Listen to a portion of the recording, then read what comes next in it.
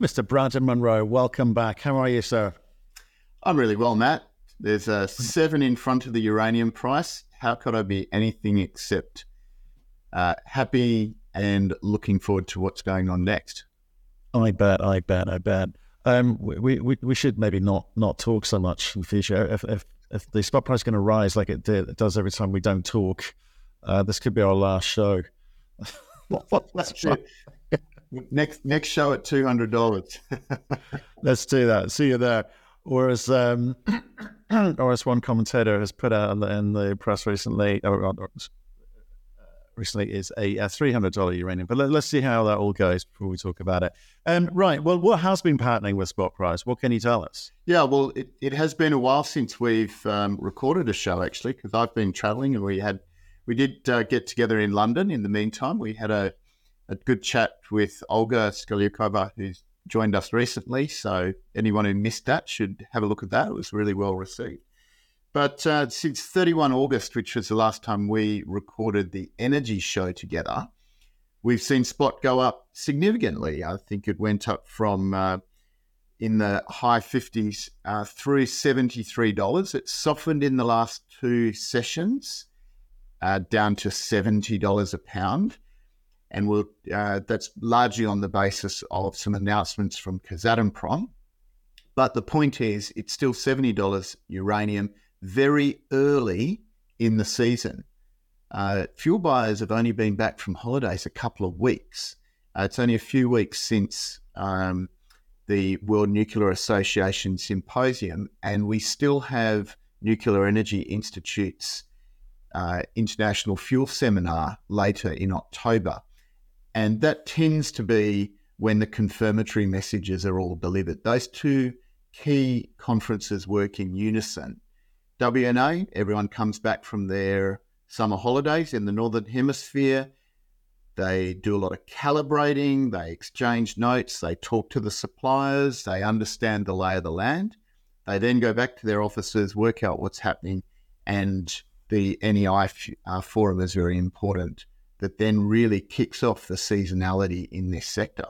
So this is a little bit like pre-season training, and we've already seen a spot price in the 70s with effectively zero assistance from spot. So the key message that's being recognised by utilities, by other market intermediaries, by analysts, investors, is that this time it's for real. In all of the discussions that I've had over the last couple of weeks with investors, a consistent theme that is coming through in many different ways, but I could basically summarize it as we no longer have any concerns that this could be a false rally in uranium. That's vitally important because that's the key message that generalist investors want to know. They want to know that this time it's for real. They want to see the momentum. And what's astonishing on ASX is it feels like, and certainly I'm being told, that uranium is the single bright light in metals right now. So that's a very unusual set of circumstances. Sure, equities haven't responded as well as the spot price, but I think that's a reflection of general negativity amongst equities at a macro level. And it does make me feel that there's a lot of growth to come. Well, I think equities on some uranium generators have reacted quite well. I'm saying in the last few days, maybe people taking some profits off the table, and as they should, for sure. But yeah, uranium's definitely getting the old torchlight shone on it from a great height. Just on that kind of sustainability of this price, we all want it to drive up. It doesn't mean it necessarily should, could, would stay at these levels. So if you don't mind, a little bit more on what you're hearing and what you're feeling with regards to its ability to sustain at these kind of higher lows, to use the cliche. If you look at it on a day-by-day basis, since we last spoke, so since the end of August, you'll see that it's effectively gone up or stayed even every single day. And it's been almost every day that it's gone up. And big jumps, $1 a pound, $2 a pound. And then we have a Kazatomprom announcement that triggers two things. One is as you just mentioned, you've got investors who, in a very short period of time, are sitting on very substantial profits. So anyone who bought, you might remember our show where we, 6 or 8 weeks ago, where we said it's got a very August 2021 feel to it.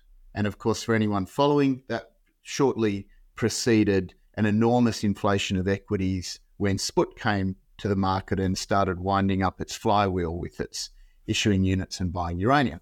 So anyone who'd gone out and bought when you and I discussed the August 2021 feel, if they bought a portfolio of ASX uranium stocks, they're probably on about 80% gains in a matter of weeks. So when you've got that much profit, that leads to a couple of things. Most notably, it obviously leads to some happy faces, but it leads to nervousness about when to take profits. So a slight chink in the story with Kazatomprom announcing that in 2025 they'll return to full production. That provides a very clear profit-taking signal for investors who are quite comfortable sitting on their 60, 70, 80, 100% gains. Now, of course, it has a similar effect with the spot price. When a spot price has been relentlessly moving up, there's nervousness as to, well, I don't want to, as a trader, for example, if I'm trading principal, I don't want to be the bag holder if it pulls back to 65. So the smallest little trigger, I want to sell, and I want to sell quickly and lock in what I've got, take a breather, reassess, and then move on. Now, that's a long way from forming a conclusion that there's anything wrong with the thesis or there's anything to suggest that the uranium price might continue to go up. That Kazatomprom production is in 2025. That's a long way off. That's in the midterm. And that's going to do nothing in a direct sense to address what's happening in the market at the moment, which is there's very little liquidity, there's very few sellers, there's no excess inventory around to sell into the demand, and the demand is coming from utilities, it's coming from traders, it's coming from producers. All of the big producers now need to be buying in the spot market. There's reports circulating over the last couple of weeks that even Russia needs to be buying in the spot market in order to meet its deliveries because it's having hassles getting their material out of St. Petersburg. And Rosatom still has the enviable record of never missing a delivery in 20 years. If they have to pay through the nose for spot uranium to hold that record, it's small beer change for them. So you've got all of these demand pressures on the spot price. BHP rumoured to be abandoning its long policy of selling through traders onto the spot market and now considering a more managed, marketed approach to its byproduct uranium from Olympic Dam.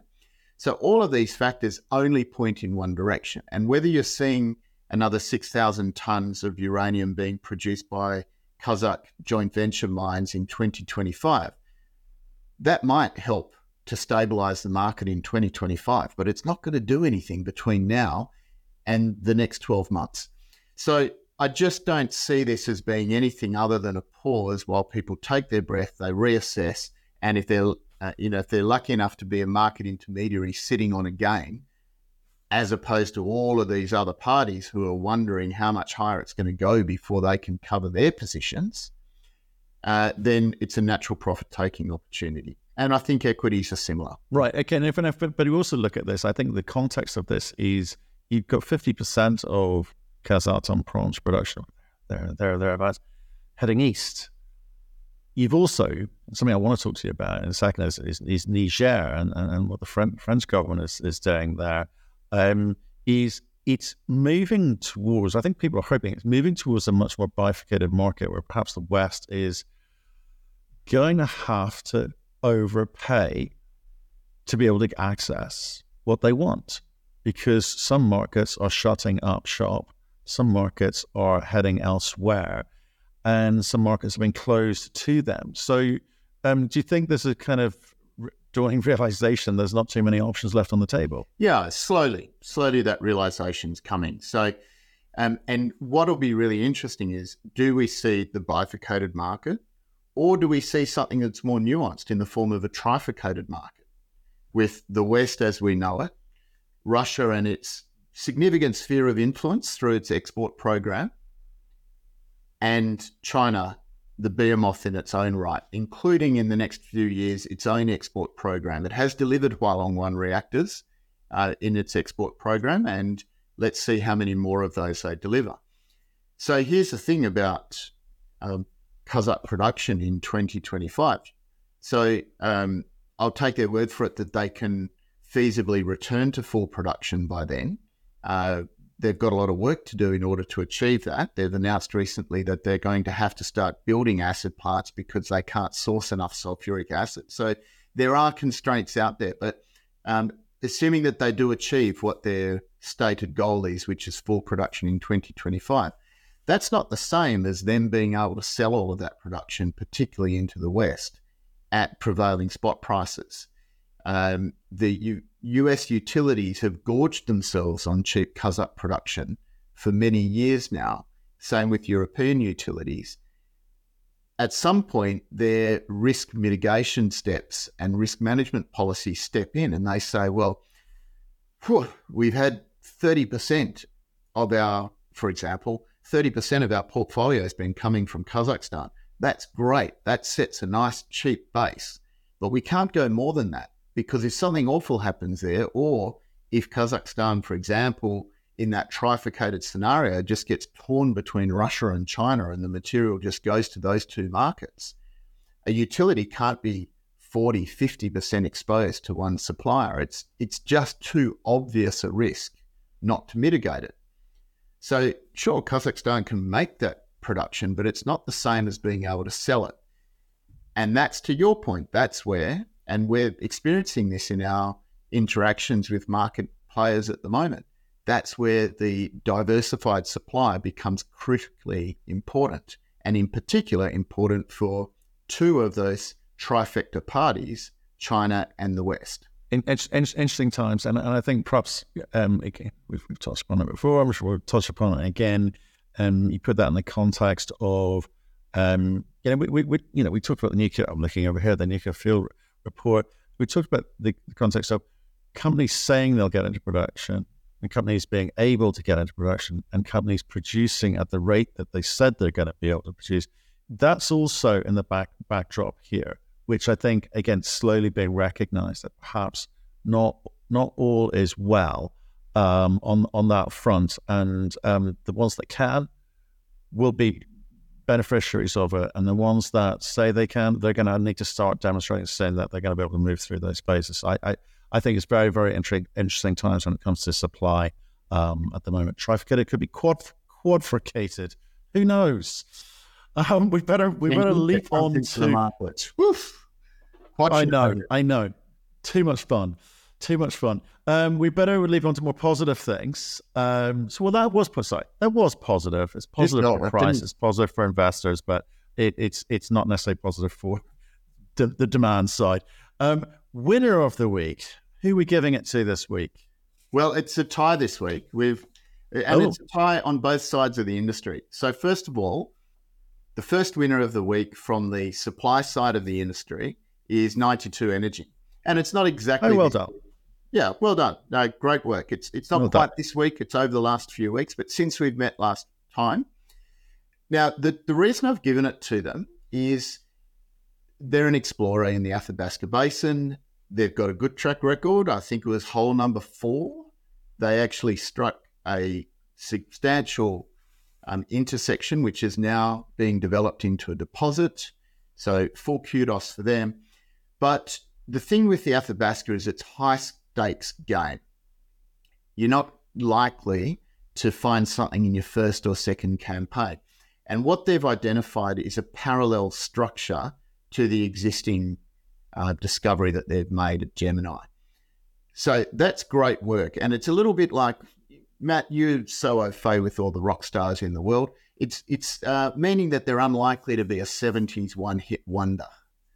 They're going to be able to build on identifying that parallel structure, use what they've learned already with their significant discovery that they made at Gemini, and that gives them the expectation that there'll be additional parallel structures. It tells them that they're onto the right geology, and it gives them a real fighting chance of in successive campaigns, starting to grow the resource and reposition themselves. It's challenging for exploration companies generally, but it's particularly challenging in the Athabasca at the moment because there really are a large number of players who are focused on the fabulous potential, patient potential of the Athabasca.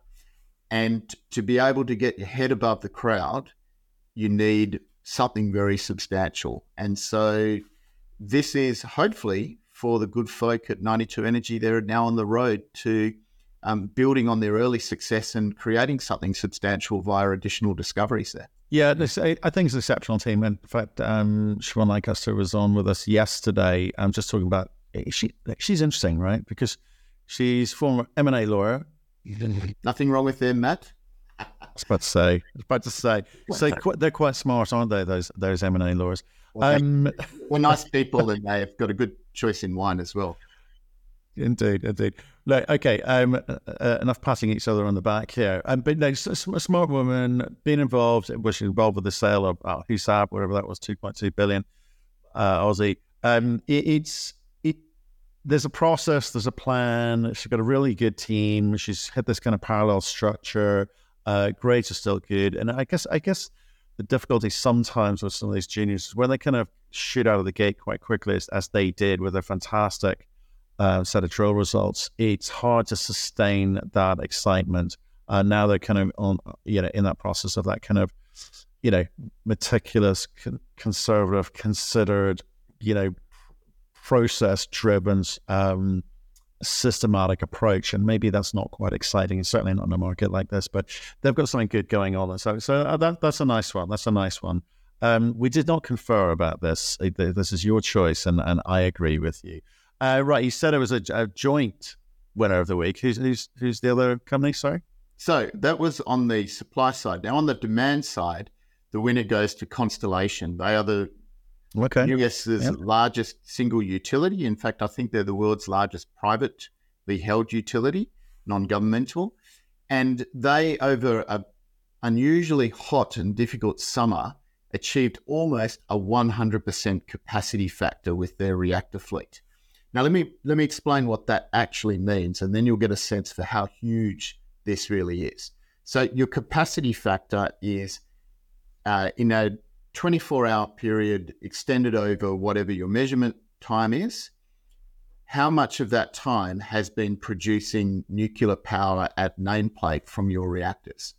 So 100% means, or almost 100% means, almost for every waking moment or every sleeping, waking, operating moment over that hot summer, they were full-scale generating nuclear energy.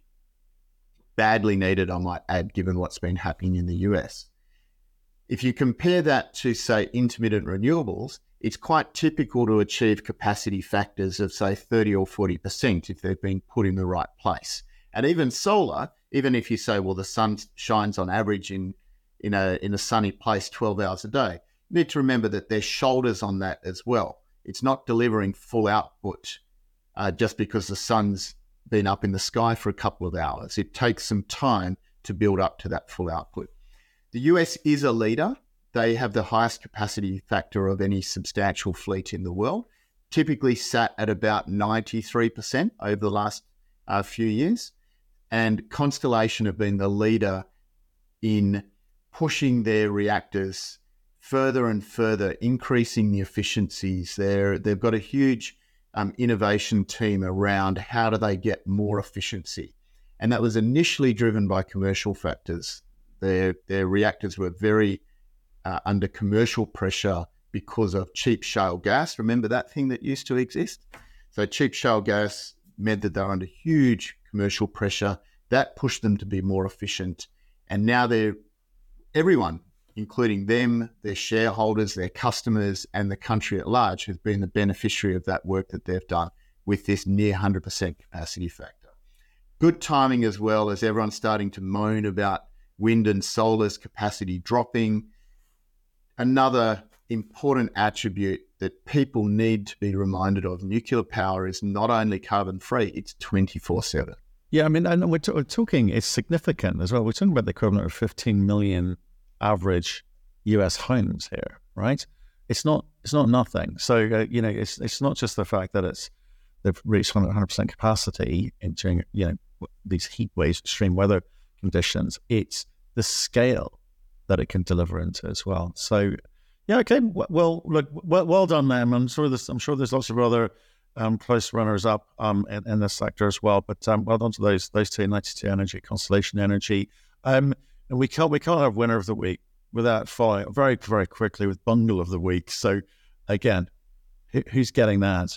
So it's a little bit different this week, Matt. I'm going to call it the blameless bungle. The blameless bungle. It's still a lot of blame, but they've redeemed themselves in the meantime.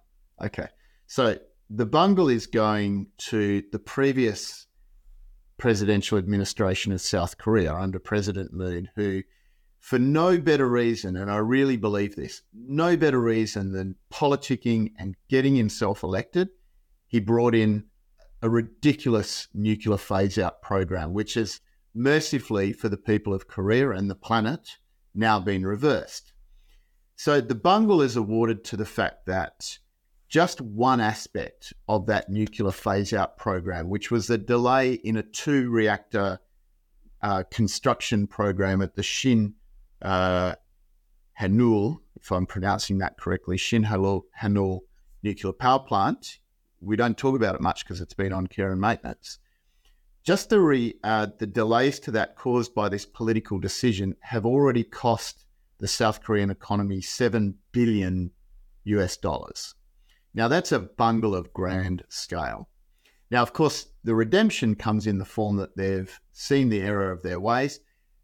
They're actually quantifying that error, which is important. As we know, politicians are pretty good at saying, but that's in the past, that doesn't count. Someone's out there counting it and setting an example for the rest of the world as to how expensive these poor decisions can be. And not only that, but South Korea was in the news this week saying that they would like to see 60 different SMR nuclear componentry exporters up and running by 2030. So that's everything from selling reactors to making widgets. Once again, South Korea is back on track to being a world leader in the nuclear game. And that was the real tragedy, that the actual cost of their politicking is vastly greater than $7 billion, both measured in terms of planetary cost because of the increased carbon load, but also the damage to their economy, because they had the best nuclear industry in the Western world. And that was led from their domestic program and their heavy shipbuilding and their heavy industry and their absolute capacity to build reactors at home and abroad. And then what we now know to be, for the worst possible reasons, i.e. getting someone elected, they almost destroyed their own industry there. So it's good to see them back on track, trying to reclaim all of the ground that they lost. Right. Okay. So nearly a bungle, but maybe not quite a bungle, and maybe there's some redemption to be had. In terms of their desire to nurture nuclear exporters, I mean, they made a claim recently that they're going to do this. I mean, what do you think in effect that actually means? What does that actually convert into? Is this just politics speak, or is this a meaningful, actionable intent? It's more than just politics speak. There's always an element of that, and that's obviously the timing of the announcement and the way it's portrayed. But I'll give an example about why I trust South Korea when they say they're going to do something like that. And quite often in Africa, you'll go to an event where governments and policymakers and civil society are saying what is required to get said African country to become a developed nation. And more often than not, the example they use is South Korea, because coming out of the 50s, South Korea was absolutely a developing country. It was poverty-stricken after the war finished. And yet in a few short decades, mainly through a heavy investment in education and also through some clever administrative and organizational tools that they use to get ahead of the technology game, South Korea is now absolutely a developed nation. It's one of the most developed nations in the world. So they are the gold standard in terms of transforming a country. And so they've got a lot of heavy industry. They've got a lot of nuclear smarts. And really what the government's saying is that they're going to find where the remaining chains are from the previous administration, eliminate those, and provide assistance where they can to allow that industry to just do what it needs to do, which is get hold of the opportunities in this very buoyant, forward-looking projections for SMRs in particular, but conventional nuclear as well. Okay, well, I hope they do deliver on that one. Let's talk about something I mentioned to you earlier. Okay, so the question I've got, and it comes back to this kind of whole supply and trifurcated markets, qualification markets, is around what is happening in Niger, because and what's it mean for uranium and also more broadly, obviously nuclear. Now that sort of France is, I guess, officially pulling out of Niger, the ambassador is back in Paris. What's the knock-on effect? So this was really the key turning point that we've been watching for ever since end of July when the coup started to emerge. Would France dig in and continue its decades-long foreign policy in this part of the world, in the Sahel in particular, or would they rationalise and take a very different direction, which, to date would be regarded as very un-French? So what they've done with this announcement is, first of all, after a long standoff, they have removed their ambassador. And secondly, they've now withdrawn their troops, and they've announced that they will withdraw all of their troops and all of their military personnel by the end of the year. Very significant. For a period of time, the French government and Macron was saying it's not up for the illegal military junta government to tell us what we can and can't do, because we've got an agreement with the democratically elected government in Niger, and they are the only party who can change the nature of that agreement. But it seems like there's now a broad acknowledgement that actually the reality on the ground is different to that, and they've made the decision to pull out. So very important for uranium, because the uranium production by the French, Urano, in joint venture with others and the Nigerian government itself, has always relied on the state apparatus to provide security in that part of the world. And it's ebbed and flowed from time to time, but in general, the picture in Niger has been dynamic, let's say. You might call it hairy. And that's only increased recently with instability through the Sahel region. So the question is now, well, if French troops are withdrawing and the French government has conceded or acquiesced to the military junta, where does Urano get its security guarantee from? It would have to come from the military junta itself, who are having a whole range of problems themselves, including how to pay and feed their own soldiers because of sanctions. So it puts a immediate pressure on the return to production, because everyone will remember that Urano announced that it's temporarily ceasing production until it can get reagents back into the country. But that return to production becomes a more difficult calculus, because they can't just rely on stability from their own government. They now need to negotiate stability, and at what cost will that be? We've seen a very disturbing analogue set in Mali, where that negotiation has taken a very dark turn for Western investors. So that will be front of mind for Urano with its production. But more importantly, because it's 5% of the world's uranium, it's significant. But what does it mean for development projects, particularly the enormous Imararan project that Urano have in Niger? That's a project that's always been a high-cost project. Many people in the industry have said that it needs $100 uranium to start working.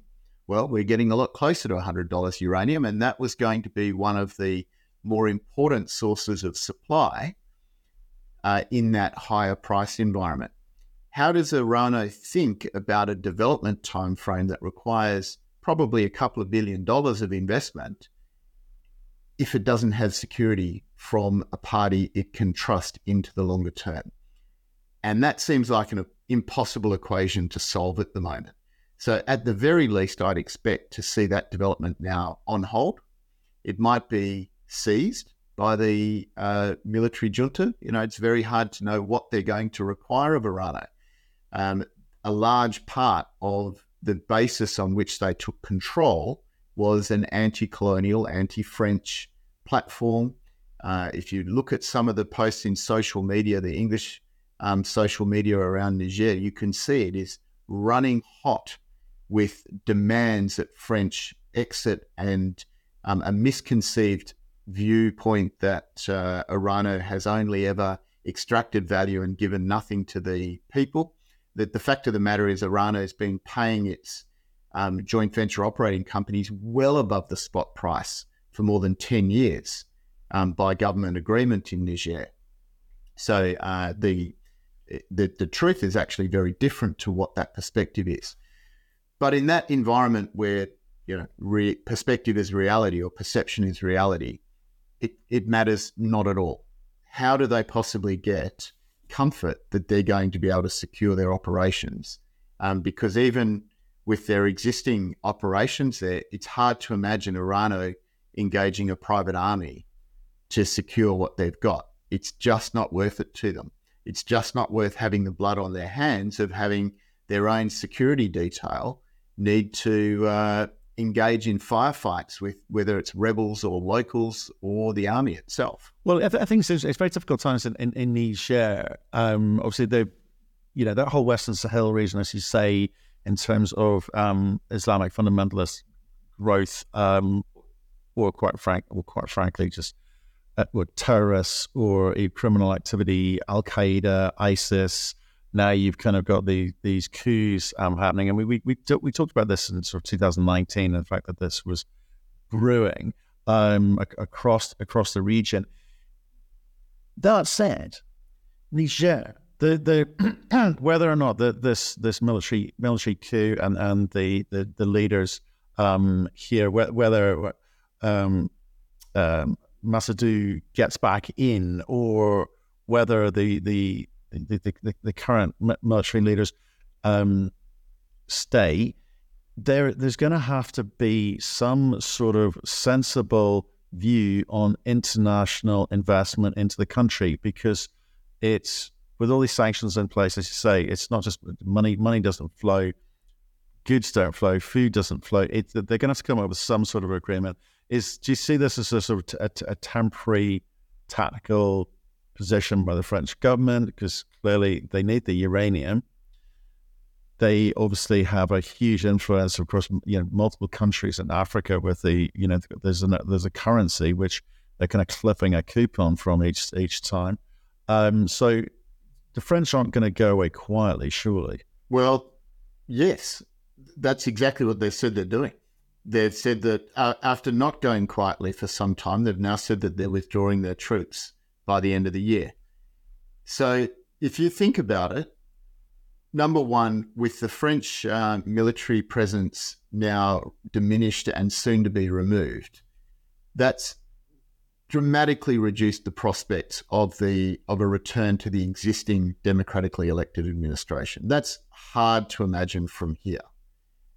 What's more likely to imagine is some form of a compromise that lifts the ECOWAS sanctions, and everyone is able to just get on with things under the new reality. The French presence was one of the only reasons to believe that there might be an enforcement action by ECOWAS. I'm just not sure anymore, for my money anyway. But then you say, well, where does it go from there? So the French would need to be re-invited back in. And I also struggle to see how that would happen under either an existing military junta or under a returned civilian democratically elected government that's returned at the behest of the military. Look, anything's possible, and I'm far from an expert in West Africa by any means, but I'm struggling to see a scenario where the French get invited back in, and for that matter, where they are the chosen partner to deal with chaos in country, because I think the chosen partners are very likely to be un-French. And with success, with the success of the Wagner Group, the previous Wagner Group, the group of mercenaries formerly known as Wagner, with their success in West Africa, that seems to be a much more likely choice. Okay. Well, let's see if Brazil gets back in or not. But I guess a lot to play for, and we'll see how it plays out over the next few months, I suspect. I'm sure there's a few twists in the tale to come yet. Now, we need to talk about how do companies get valued? How do you value companies in this day and age? Equity's getting an absolute pounding. Some of the old formulas don't seem to be working anymore. What would you say to us? I think you want to highlight a tweet of the week, which maybe addresses a component of this. So why don't you talk us through that? Yeah, so let's have a look at the tweet of the week, which has been selected from Mineral Stocks Investor, an account that I wasn't previously familiar with, but they've put out this really helpful graph here, which distinguishes between the enterprise value per pound for resources. Like, not every company has resources in uranium, but enterprise value per pound at the peak in 2007 versus where we are now. So as you can see, the peak in 2007 was very significant, north of $20 a pound. So bear in mind that there's very few, even at $70 uranium, there aren't that many companies making a margin of $70 a pound on production at the moment. So that's interesting. But the median was $8.1 a pound.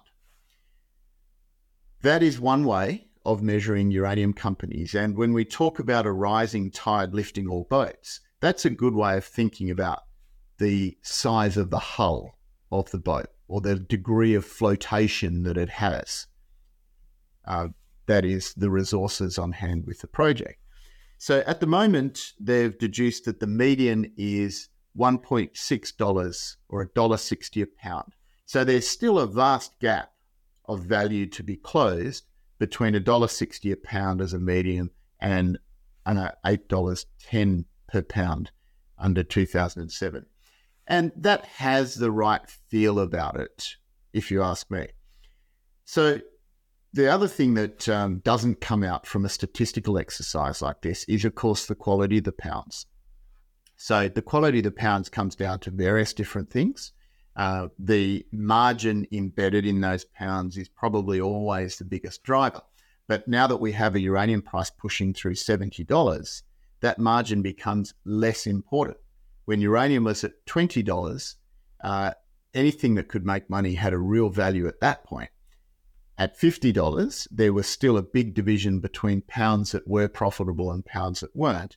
Now that we're pushing through 70 on the way to something that's got three figures, I dare say, that margin becomes less important. So then you go to, well, what are the next subsidiary levels of importance for enterprise value per pound? And that comes down to proximity to production.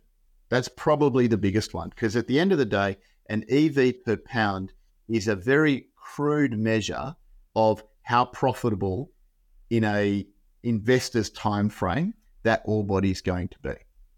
So proximity to production is very, very important.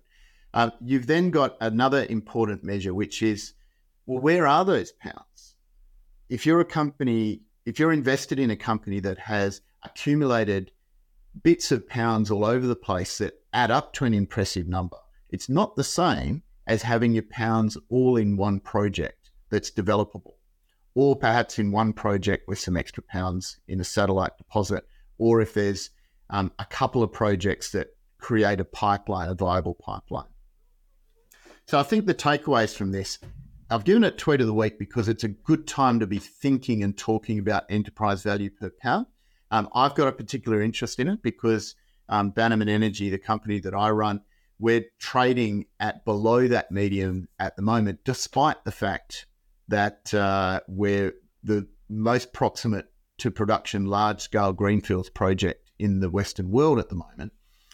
And so we're trading below that $1.60 a pound with a more than 200 million pound resource that's all in the one place. It's all in the one pit, meaning that we expect our Etango mine to have a multi-decade profile, which is exactly what utilities want when they're anxious about future supply. So it's definitely one to watch. I think I'd encourage those guys to continue publishing that comparison as we see the enterprise value per pound gap close on 2007. And just one last comment on EV per pound, because it's easy to be immediately dismissive of anything that happened in 2007 because it was such an acute spike. However, the thing that drives EV per pound valuations in totem, in general, is scarcity. And Ferg Cullen put out a great tweet that was almost tweet of the week. Let's give it a high commendation or a runner-up, identifying that in 2007 there was no deficit. And now we're already running at a deficit with various projections, including WNA, seeing a deficit out for many, many years.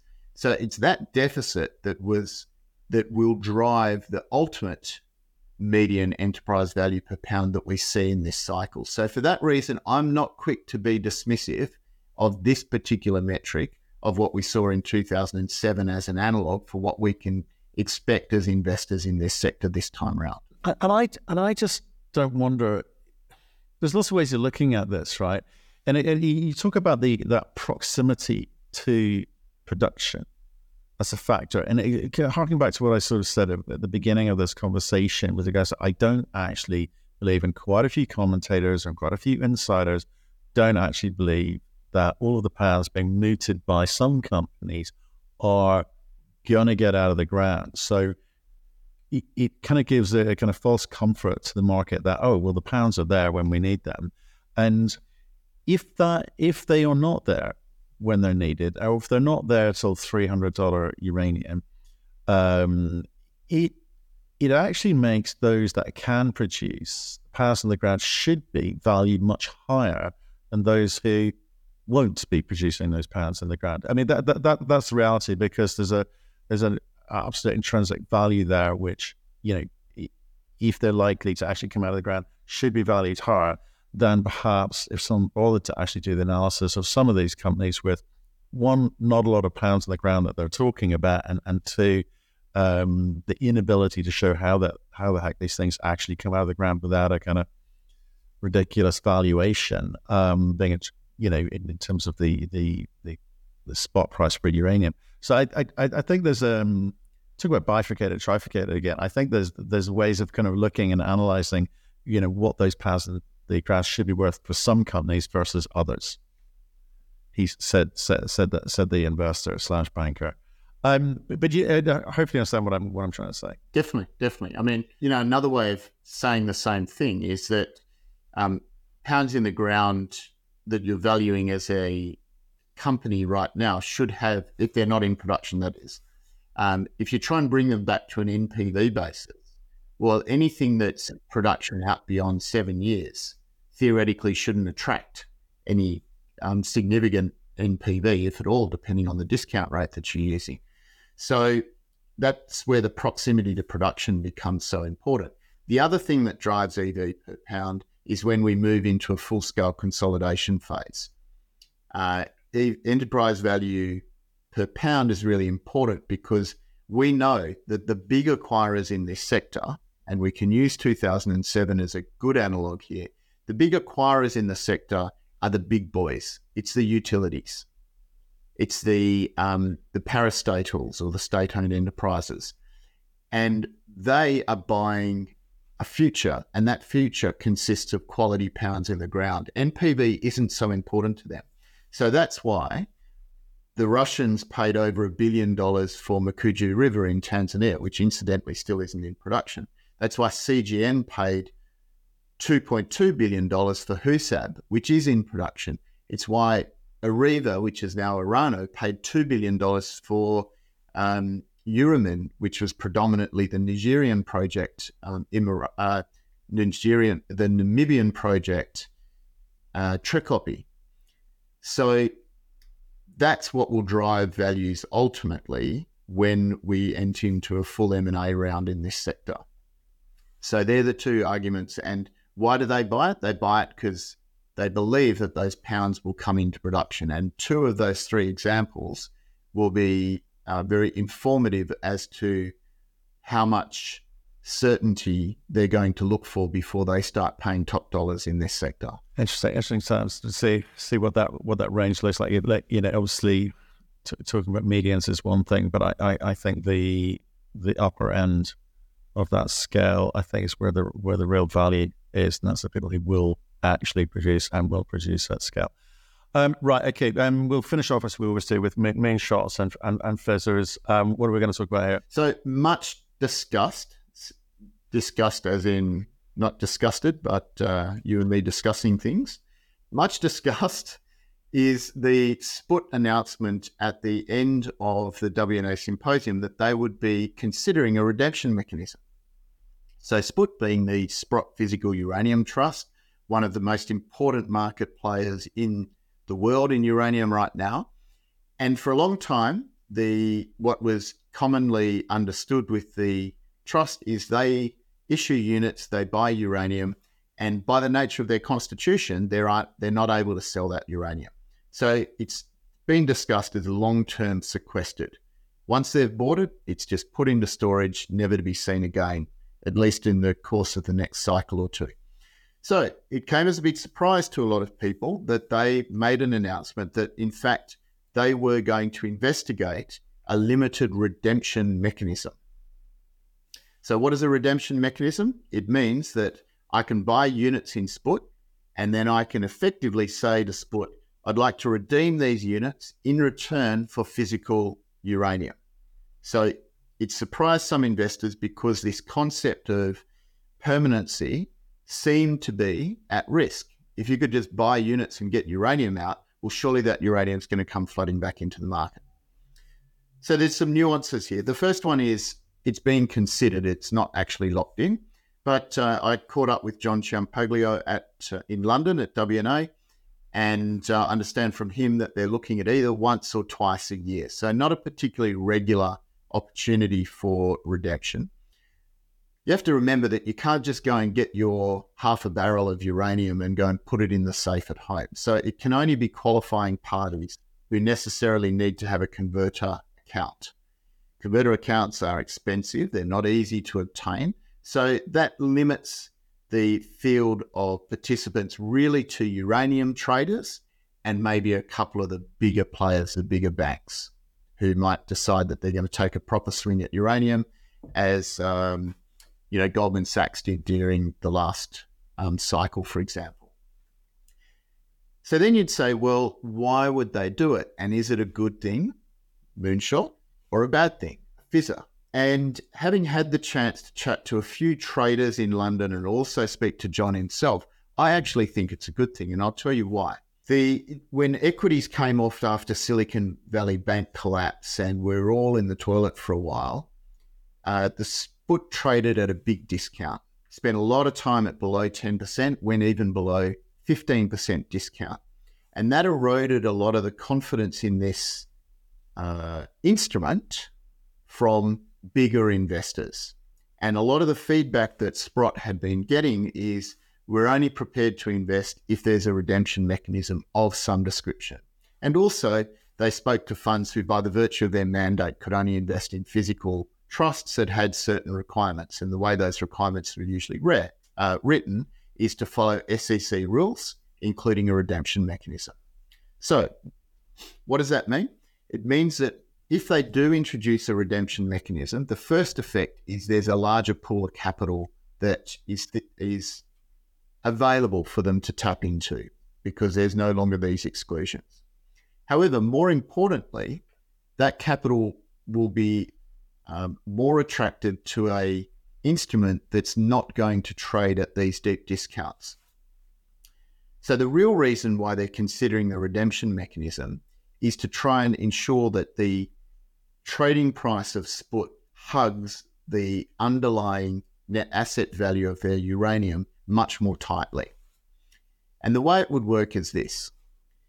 A uranium trader has to work pretty hard for their dollars at the moment. No longer is there the carry trade gravy train that they could tap into when uranium was oversupplied. So they're looking for opportunities. So spot is in many respects a uranium trade that's offered on a platter to them. Let's say that spot trades, let's say that the mechanism is there. They know exactly what the dates are. They, obviously being a uranium trader, they've got their converter account.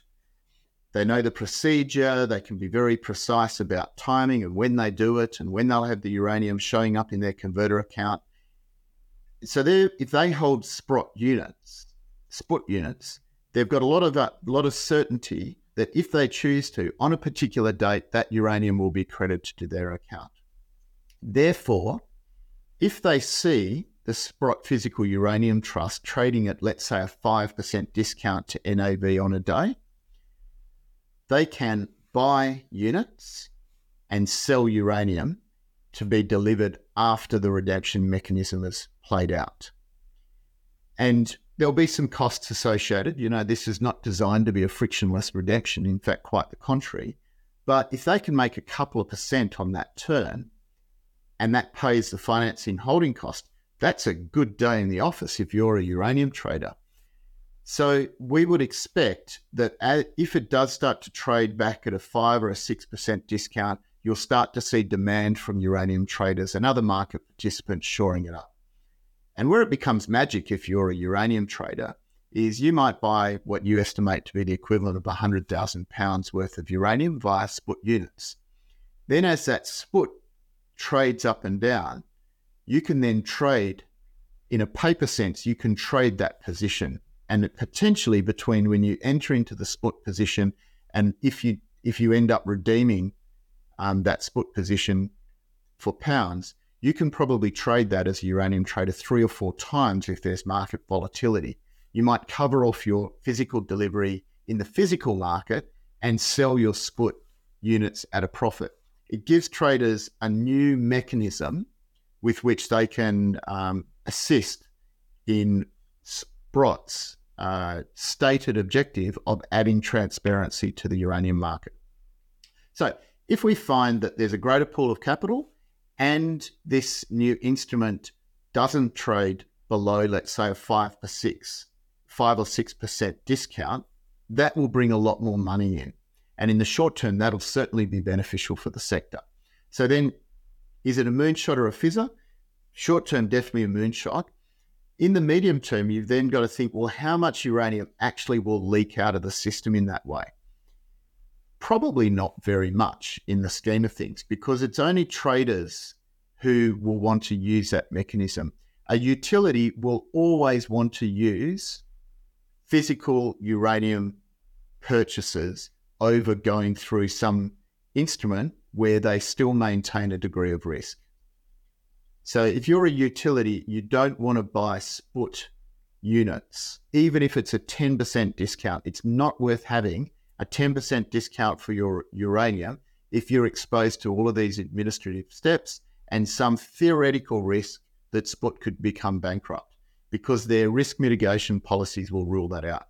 So I do think the leakage from the spot holdings will be very much at the margin, and quite quickly I expect that the additional capital flows into spot and what that enables them to do with the size of their holdings will eclipse whatever potential negatives there are in the market with that availability of that uranium. Time will tell whether it's a moonshot or potentially a fissure. It will. But wasn't this just inevitable? I don't know. We talked about it out of the gate, but we'll have to look back at some of those interviews. But it just felt like this moment was inevitable, despite what the protestations. Well, look, we better wrap it up there because I know you've got places to be, Friday nights, family, etc. Thank you very much for your time. Good to have you back. And glad the travels went well. And wow, what a market starting to heat up, right?